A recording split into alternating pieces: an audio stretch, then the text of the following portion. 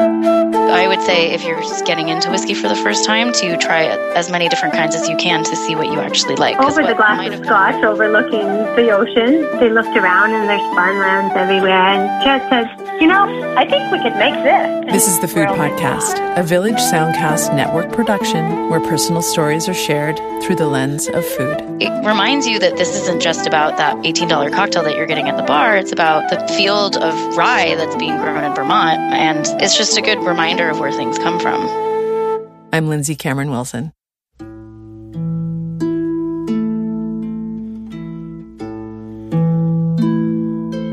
I've been watching The Crown on Netflix, and a particular scene is lingering in my memory. It's 1952, early morning, and Queen Mary is sitting at her desk writing a letter to her granddaughter, Princess Elizabeth. Queen Mary's son, King George VI, has just died. Elizabeth will be his successor. Queen Mary has advice for Elizabeth on duty, on putting the crown first, on saying goodbye to the old Elizabeth and welcoming the new. Queen Mary pauses to ruminate between scratches of fountain pen on paper. She inhales deeply from a cigarette holder, exhales, then brings what looks like an oxygen mask to her face and inhales again. Queen Mary then reaches for a crystal tumbler and takes a sip of an amber liquid. Neat. Scotch, perhaps? Then, with thoughts formed, she continues with the letter. I soak up details like these. I studied history at university, but I have to admit I cruised along my first few years reading and churning out essays, more or less on time, and not really connecting with the subject until I took a class on material culture. Material culture refers to the physical objects, resources, and spaces that people use to define their culture. A queen drinking a glass of whiskey, for example, can say so much. A glass speaks to the technology of the time, or industry, or design, or social standing. The liquid in the glass, a smoky, peaty, fiery scotch, tells us about the queen's palate, her authority, her strength, her nod towards tradition, but at the same time, towards independence. It's when these details are added together, a picture forms of the period, a political, economic, and social picture. Once I discovered this approach at university, essentially how to see a big story through a glass of Scotch whiskey, history came alive for me. And then my desire for story kicks in. I have to go a little deeper. She was born Princess Mary of Teck, a title derived from a small corner of the German kingdom of Württemberg. But she was British born and raised. She was a serene princess, which means she wasn't a royal, but a rank below. Mary was the eldest child of 4 and the only girl. Apparently she grew up tough and practical. Queen Victoria noticed and liked these qualities and arranged for her to marry her son Edward, who was second in line to the throne. But Edward died of influenza before they could marry, so instead, she married the next in line, Prince George. Princess Mary wouldn't have known that 18 years after marrying Prince George and raising 6 children, that Queen Victoria's successor, Edward VII, would die, and she and her husband would be thrust into position, just like Elizabeth. Devotion to duty would take over. Goodbye, old Mary. Hello, Queen.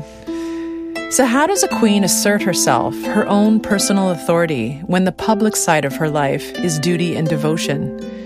Well, she smokes and drinks scotch in the morning when the birds are just waking up while writing a letter.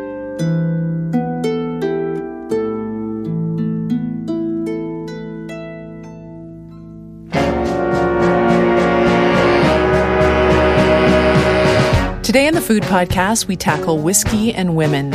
I'll talk to Canadian Olympian turned whiskey distiller Tracy Cameron and New Yorker Julia Ritz-Toffoli, founder of Women Who Whiskey, an experimental whiskey club for women with chapters all over the world. It's all about character, strength, and depth of flavor. Today on the Food Podcast. Oh, come into our house. Oh, come into our house.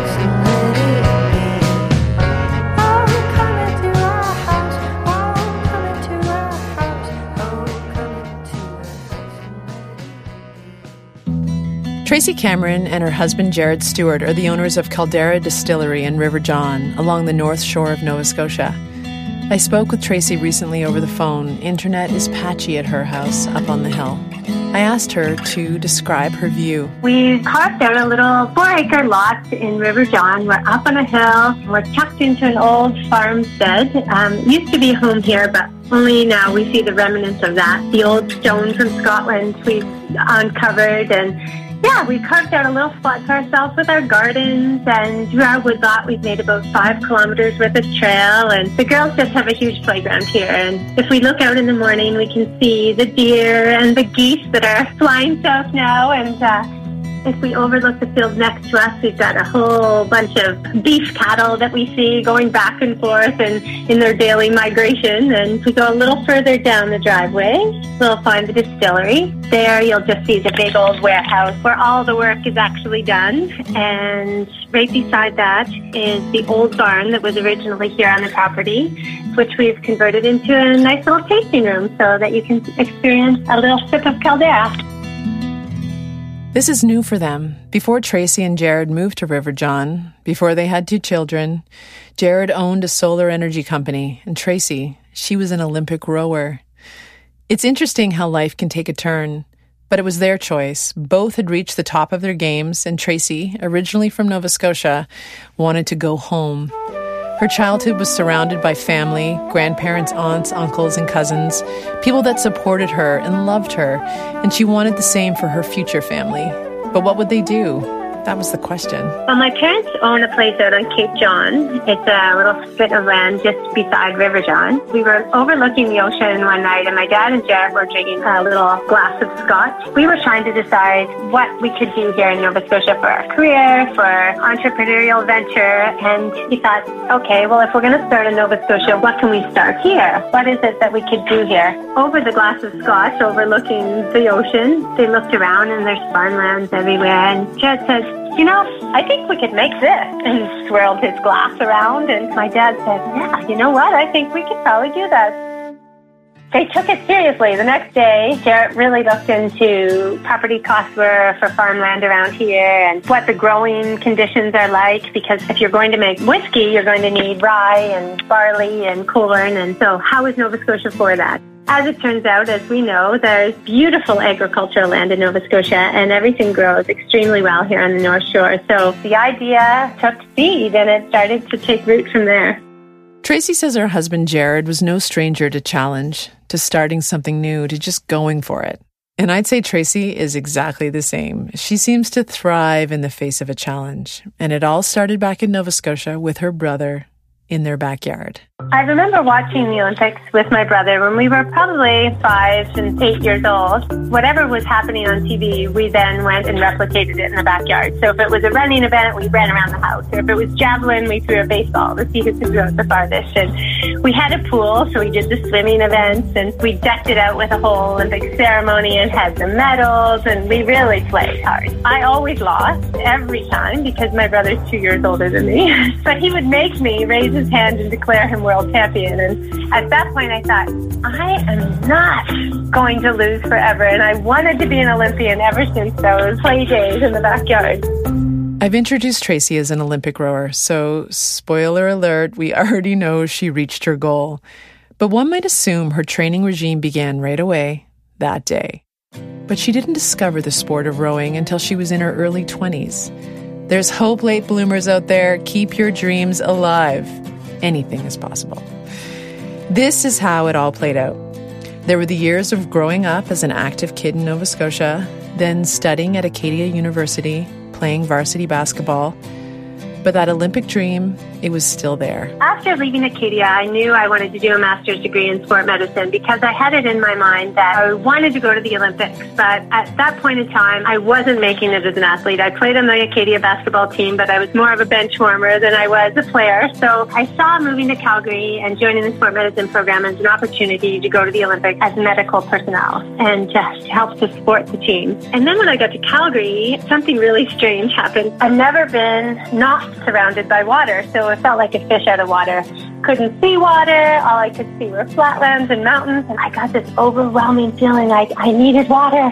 One night after school, I just headed down to the Glenmore Reservoir, which is the city's water. It's a big lake, body of water in Calgary that is their water source for drinking. But it's also where all the water sports happen. So there's canoers and kayakers. It's not unlike Lake Banook here in Nova Scotia. You know, you see everything. You've got the dragon boaters and the sailboats, and everyone's out there playing on the water. And I knew that's where I needed to be as soon as I saw the scene. As I was watching, I saw the rowers and was really intrigued by these long, skinny boats and the long oars and thought, I've got to try this. So I went down to the club, found a Learn to Row sign up, and just signed up for a week-long Learn to Row program. After about a day or two in the class, I thought, oh my God, I love this. I love it, I love it, I love it. It was just it felt so good to be on the water and to be active again, to be an athlete again. And so I said to my Learn to Row coach after the week was over, I'm going to the Olympics in this sport. And he kind of looked at me like, okay, you might want to focus on making the club level team first. Anyhow, that's where it began.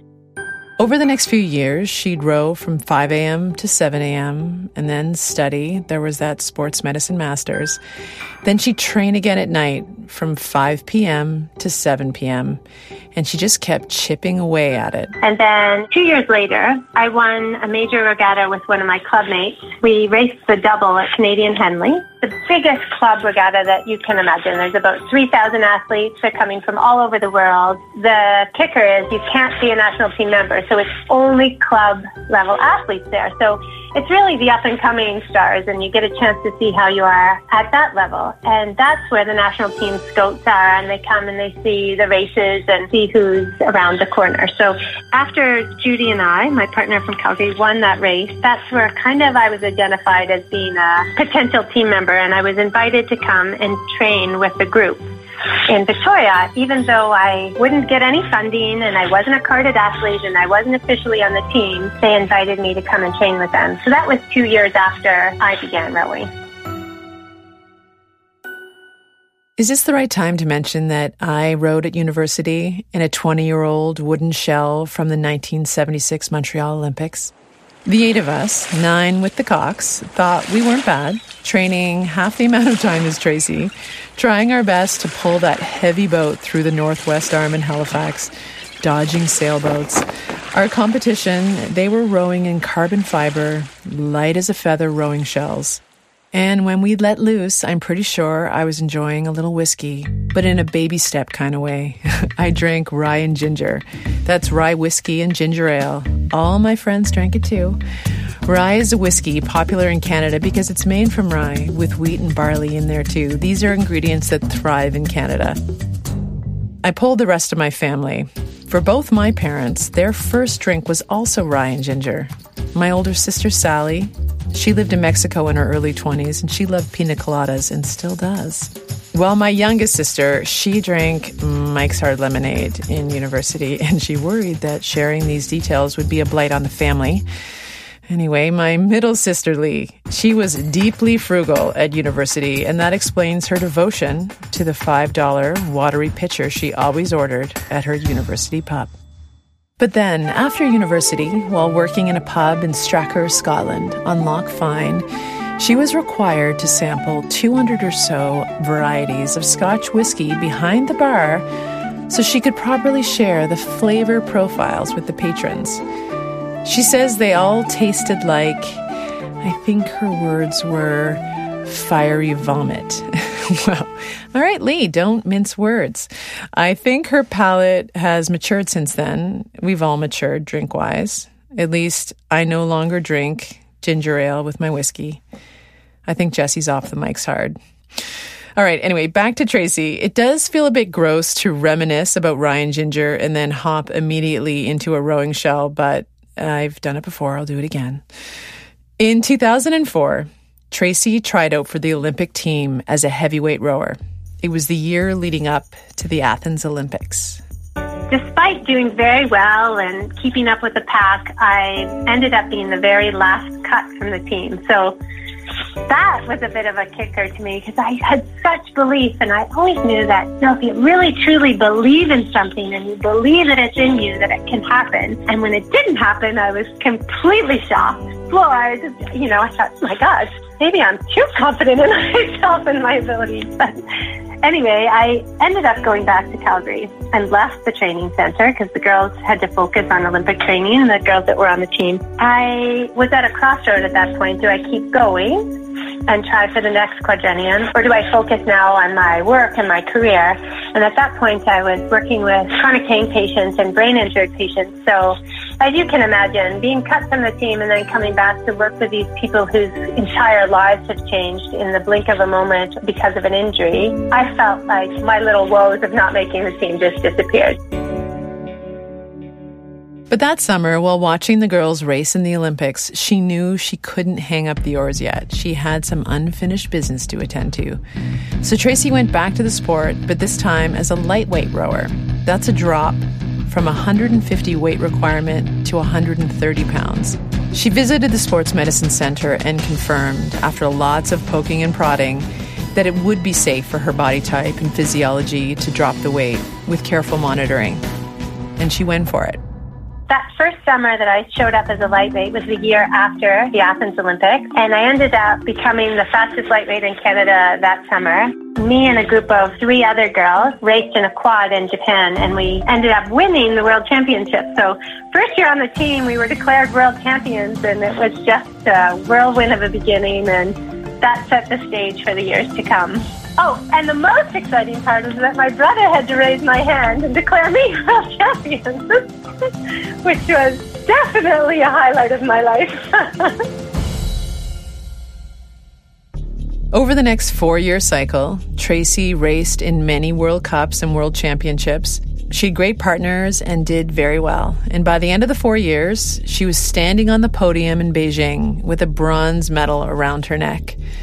The race was close, the closest a race can be. It was a photo finish, so we had everybody on the edge of their seats, including ourselves.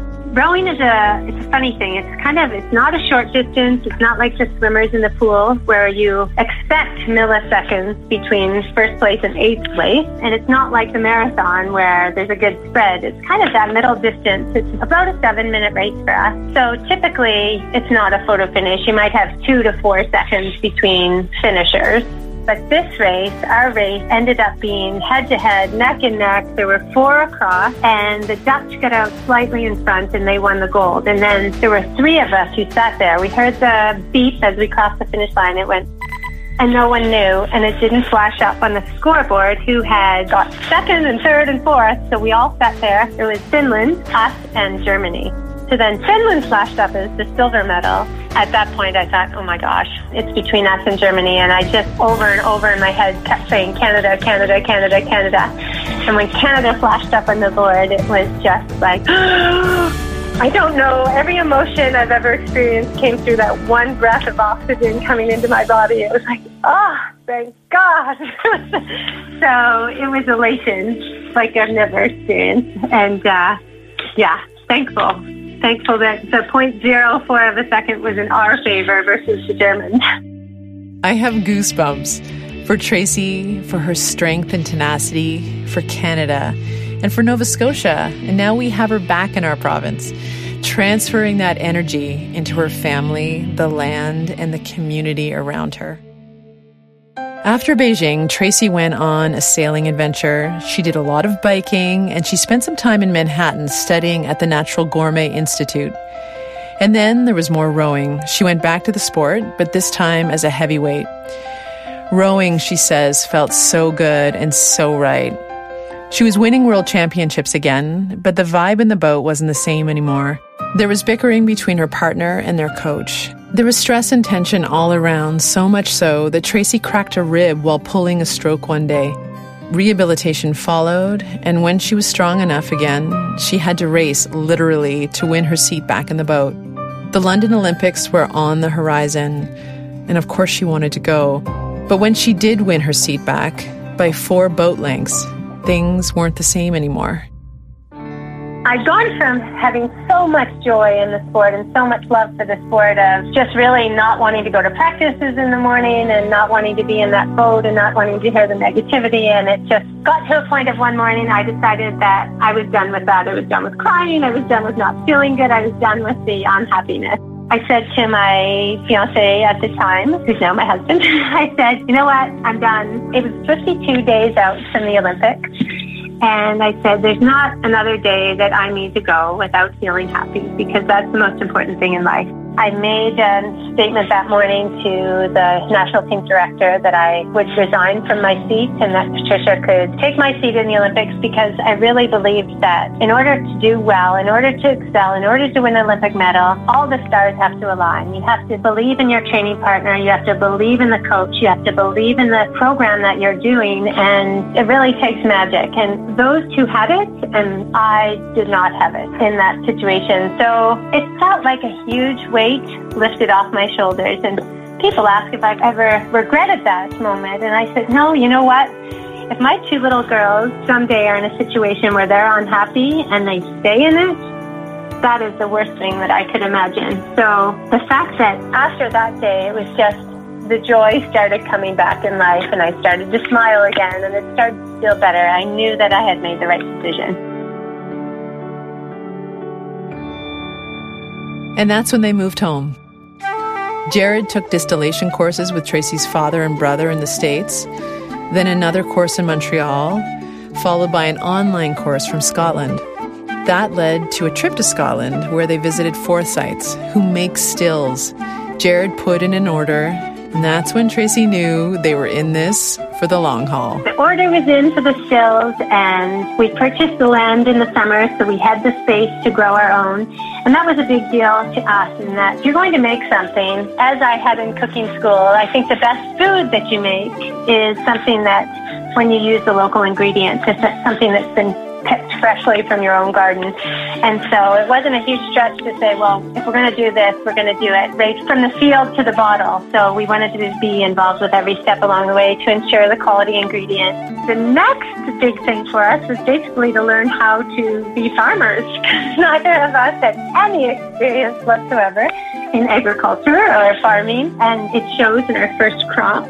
We've since recruited some helpers along the way who've been farming for years, and they'll be helping us with next year's crop and beyond, hopefully. Because we have in Nova Scotia lots of farmers that are growing the grains, we've been able to source local ingredients that weren't grown at our farm for the first batches. So that's been great.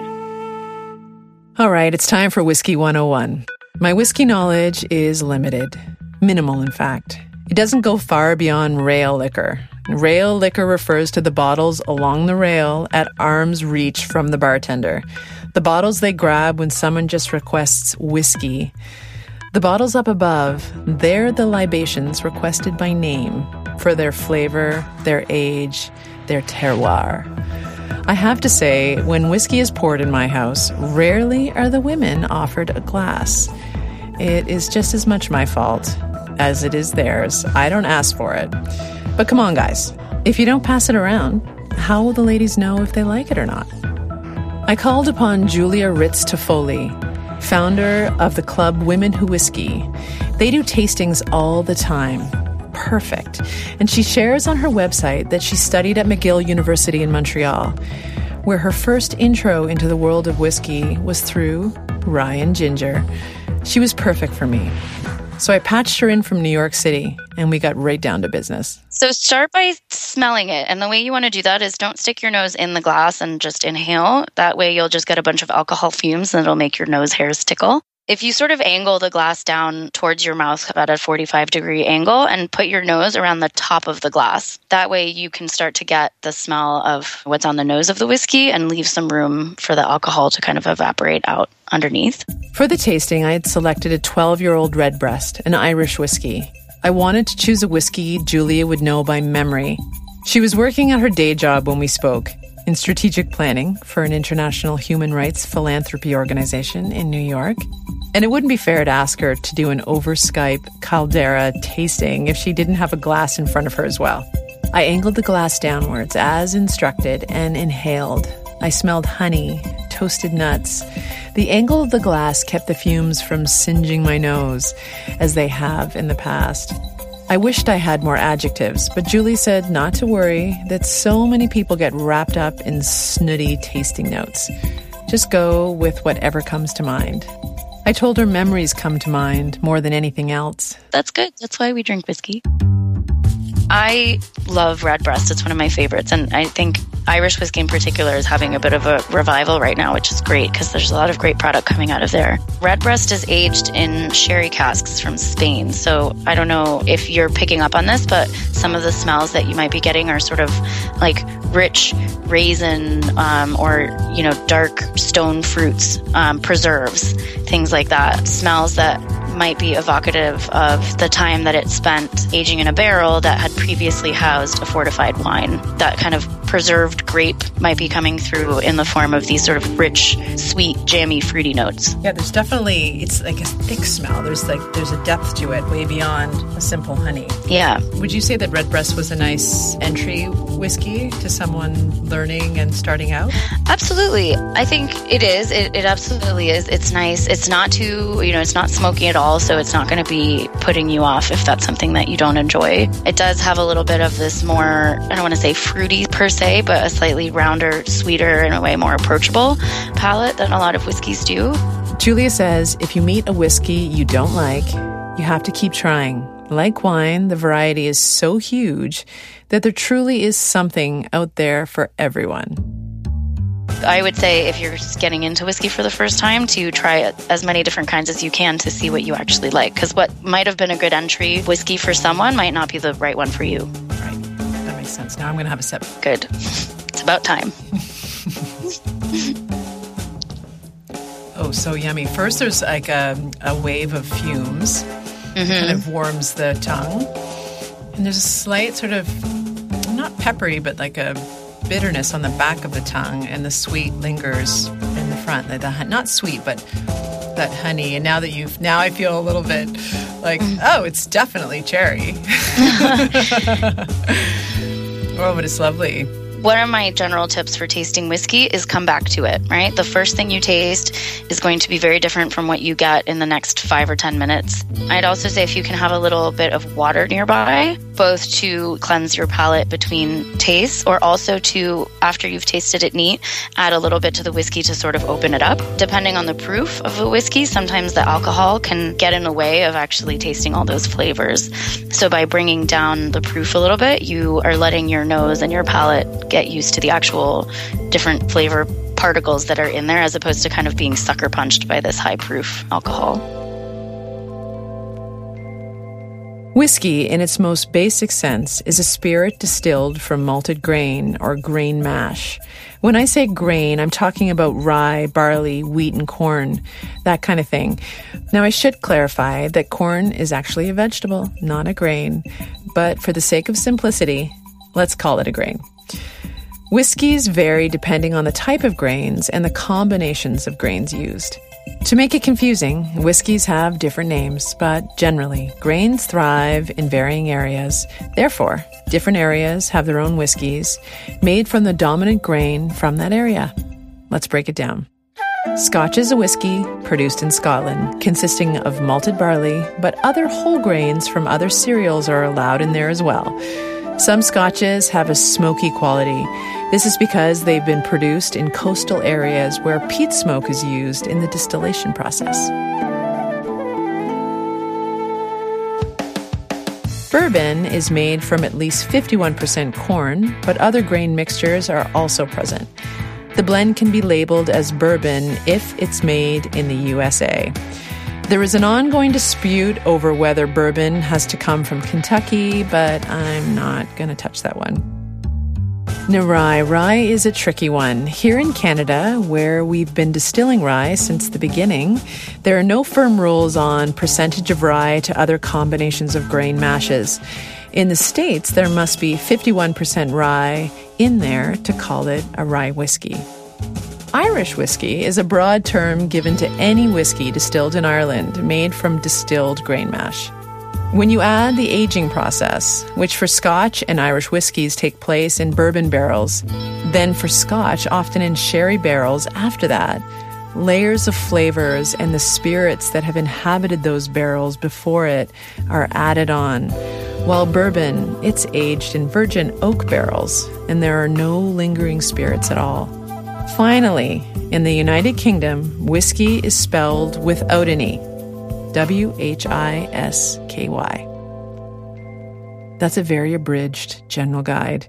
Julia would undoubtedly find a few holes in there, but she didn't start Women Who Whiskey to quiz people on whiskey. She started it to celebrate whiskey and to bring like-minded women together to socialize, to learn, and to connect. Right now, it's a global organization encompassing, I think, almost 25 different chapters. I think now we're in a number of countries, mostly in the US and Canada, but we have some startup chapters on the African continent, in Europe. We're looking at Australia, even expanding to Asia, so it's growing really quickly. It is a whiskey club for women. I like to say that we bring the experts to the audience because we want to make sure that our members are able to learn about what they want to learn about with whiskey, whether they're at a beginner's level or whether they're already knowledgeable but looking to expand the different types of whiskeys that they've tried.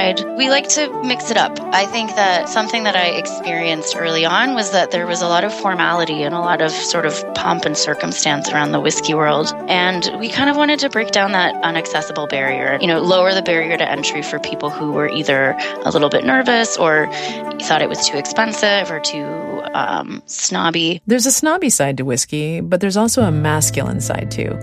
Some women, like Queen Mary, were able to rise above that categorization, but historically, it hasn't been easy. Whiskey has long been perceived as a man's drink. Prohibition changed that a little bit, but I think the regressive social trend that especially this country took after World War II saw kind of a return to those traditional gender norms. At that point, I think women were starting to drink more socially and it was becoming more acceptable, but they were drinking more light drinks like cocktails or wine and things like that, whereas whiskey was still kind of paired with cigars and part of the men's smoking room or the dinner club and things like that. Aside from those kind of like macro social factors, I think there's a lot of micro social factors where because that's the way it was for men, women in family situations were maybe not inspired to take up drinking whiskey because it was something that they saw their grandfather or their father do behind closed doors versus something that their grandmothers or their mothers were doing. And thankfully that's changing. It's true. I've been told that my late grandfather used to head down to the basement to check the furnace when his friends dropped by. My grandmother wasn't a drinker, and it's no wonder I was raised in a world of gender-specific drinks. But that is changing. I really loved that redbreast. I think that's the way a lot of women feel that I know. But I do think there is kind of this default fallback on the idea that light, floral, not too alcoholic tasting, your Cosmos and your like flowery gin drinks and things are the more feminine ones, whereas strong, smoky, peaty scotches and high-proof bourbons are for the real men. Although I will say that similarly to how women are making inroads in the whiskey world, especially in the UK, gin has always been sort of non-gender specific. Men enjoy gin a lot there, a lot more than they do in the States. But I do think that the gin revival that's happening in the UK is bleeding over to the US, and it's actually encouraging a lot of men to take up these more floral, feminine cocktails with more enthusiasm and with less shame or embarrassment, so to speak. It's helping, I think. It's not just about men feeling defensive of their own world of whiskey and women trying to take that away from them and make it a non-gendered space. I think the fact that men are exploring things that traditionally aren't seen as masculine is also kind of helping to blur that line about what is for men and what is for women. It is a world that I never really was aware of or knew existed. And it was almost like opening the door to Narnia. Like there was just this sort of drab closet door in my life. And I was like, oh, bartenders. And then I walked through the store through, my relationships that I started building through Women Who Whiskey. And it was like on the other side of this closet was actually this like beautiful, magical land of people and knowledge and relationships and support. And it's been one of the only networks in which you can meet somebody once or twice and consider them a close friend. They will go out of their way to do something for you if you need it. And everybody's always willing to help. It's such an amazing community that I wasn't even aware of before I started any of this. Tracy Cameron said that one of the first challenges of starting a distillery was learning how to become a farmer.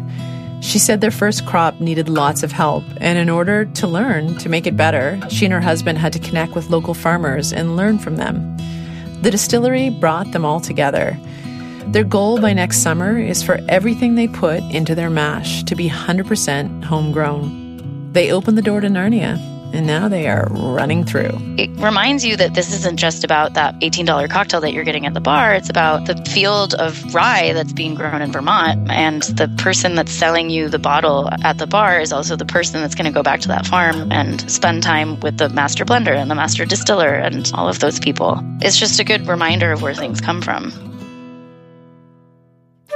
I like to think about the stories that go into every bottle. The farmland, the salty air, the farmers, both new and old, their past lives, their past careers, the distributors and the bartenders, the women at the bar, the people curled up by the fire, with glasses tilted just a little as they inhale that amber liquid. Is it honey, floral notes, or spirits of the barrel?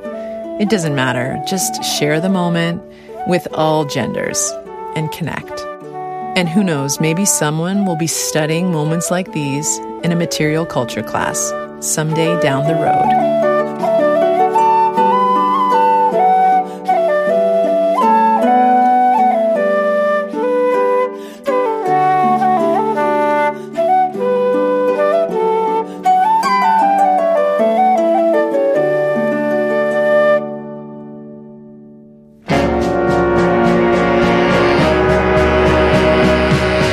Thank you, Tracy Cameron, for sharing your story.